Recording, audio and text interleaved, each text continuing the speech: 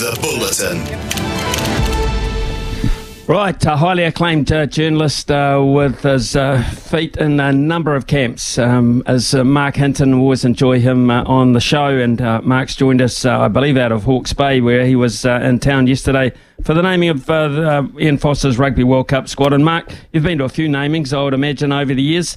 Was this one which was pretty low-key on the basis that there wasn't a lot to talk about in terms of surprises? Yeah, exactly, Smithy. Yeah, good to be back on here with you. Yes, still in the Hawke's Bay down here, and sitting at the airport waiting for my flight back to Auckland, actually. And you're right. A little bit low-key, although it was a great event and a great turnout from people down here. They sort of filled up Pettigrew Green Arena there like it was an actual sporting event. There were probably 1,500, 2,000 people there, and they really enjoyed it. The All Blacks were all there. So there was a wee bit of sort of fanfare, but it was a predictable team. 33-man squad. I don't think you could quibble with anything, really, once they'd made that decision to go with an 18-15 split. Gave them an extra player in their outside backs and one less loose forward. There's always an unlucky player or two, Smithy, wasn't there? Samipeni Finau was, probably the unlucky one. Brad Weber had his supporters. A few people thought he might have forced his way in. Joe Moody, of course, the veteran prop, just not quite right, so that he didn't make the cuts. And, of course, Braden Ennell with his knee injury, I don't think he would have got it anyway, Smithy, with David Havili available again. So probably, I think, probably the most predictable, settled, and least debated squad I can remember for some time. And that, you know why? They've won 4 games in a row, 4 tests in a row, 3 of them very convincingly, and they're travelling very well. So there wasn't a lot to debate, wasn't there? Yeah, I looked at the side that played England, the last international in the UK, and there was only 3 players in that squad who did not make it, and they were on the reserves. One injured, George Bower, I think Hoskins Satutu and TJ Perinara were the only 3 that didn't make it out of that squad of 23 on the day. So he's nothing if not faithful in that regard. He obviously has had a long-term plan along with Joe Smith and, of course, Jason Ryan. And interesting, yes, that 18-15 split. I think England have gone for 19-14 with their team naming overnight. Yes, I would have gone 19-14 myself. I think if you look at World Cups, if you look at just international campaigns in general, where you get most of the injuries, it's usually up front. The attrition, the impacts are a bit greater in the forwards,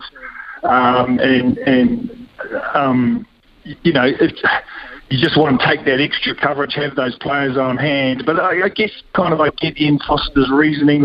He explained it to us afterwards.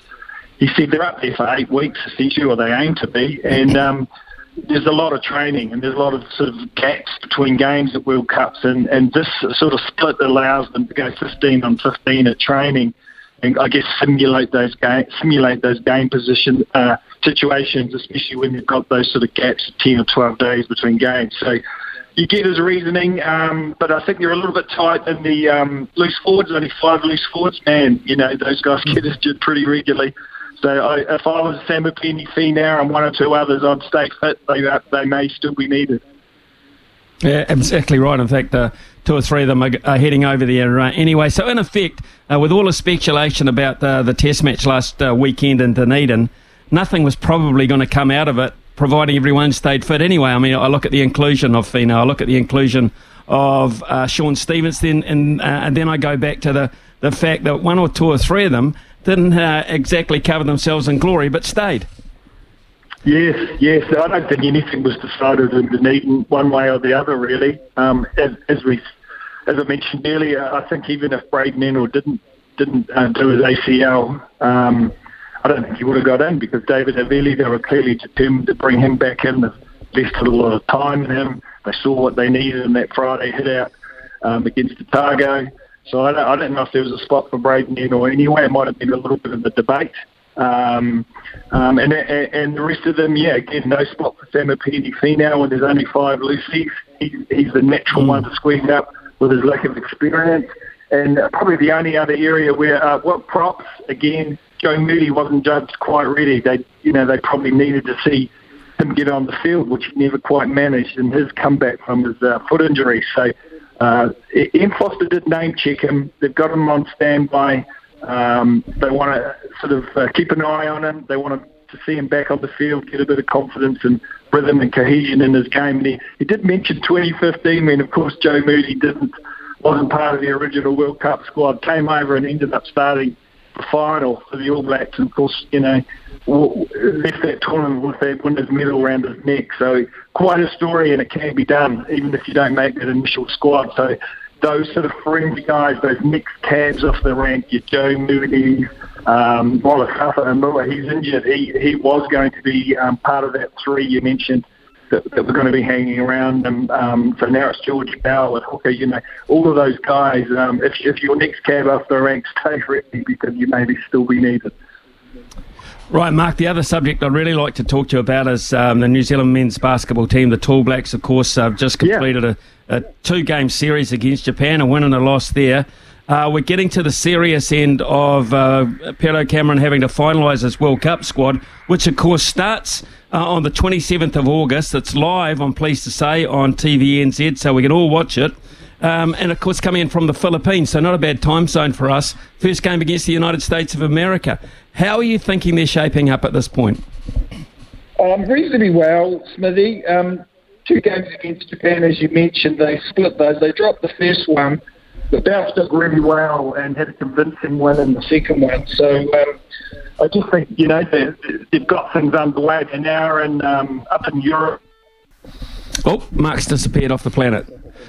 He has disappeared off the planet. He's probably sitting, I'm not sure if he's in the Koru Lounge at Napier, but he's certainly disappeared off the planet. And hopefully we can get him back there. I'm not sure if they called his flight and he had to duck off down the lift and to the vast expanse, which is Napier Airport.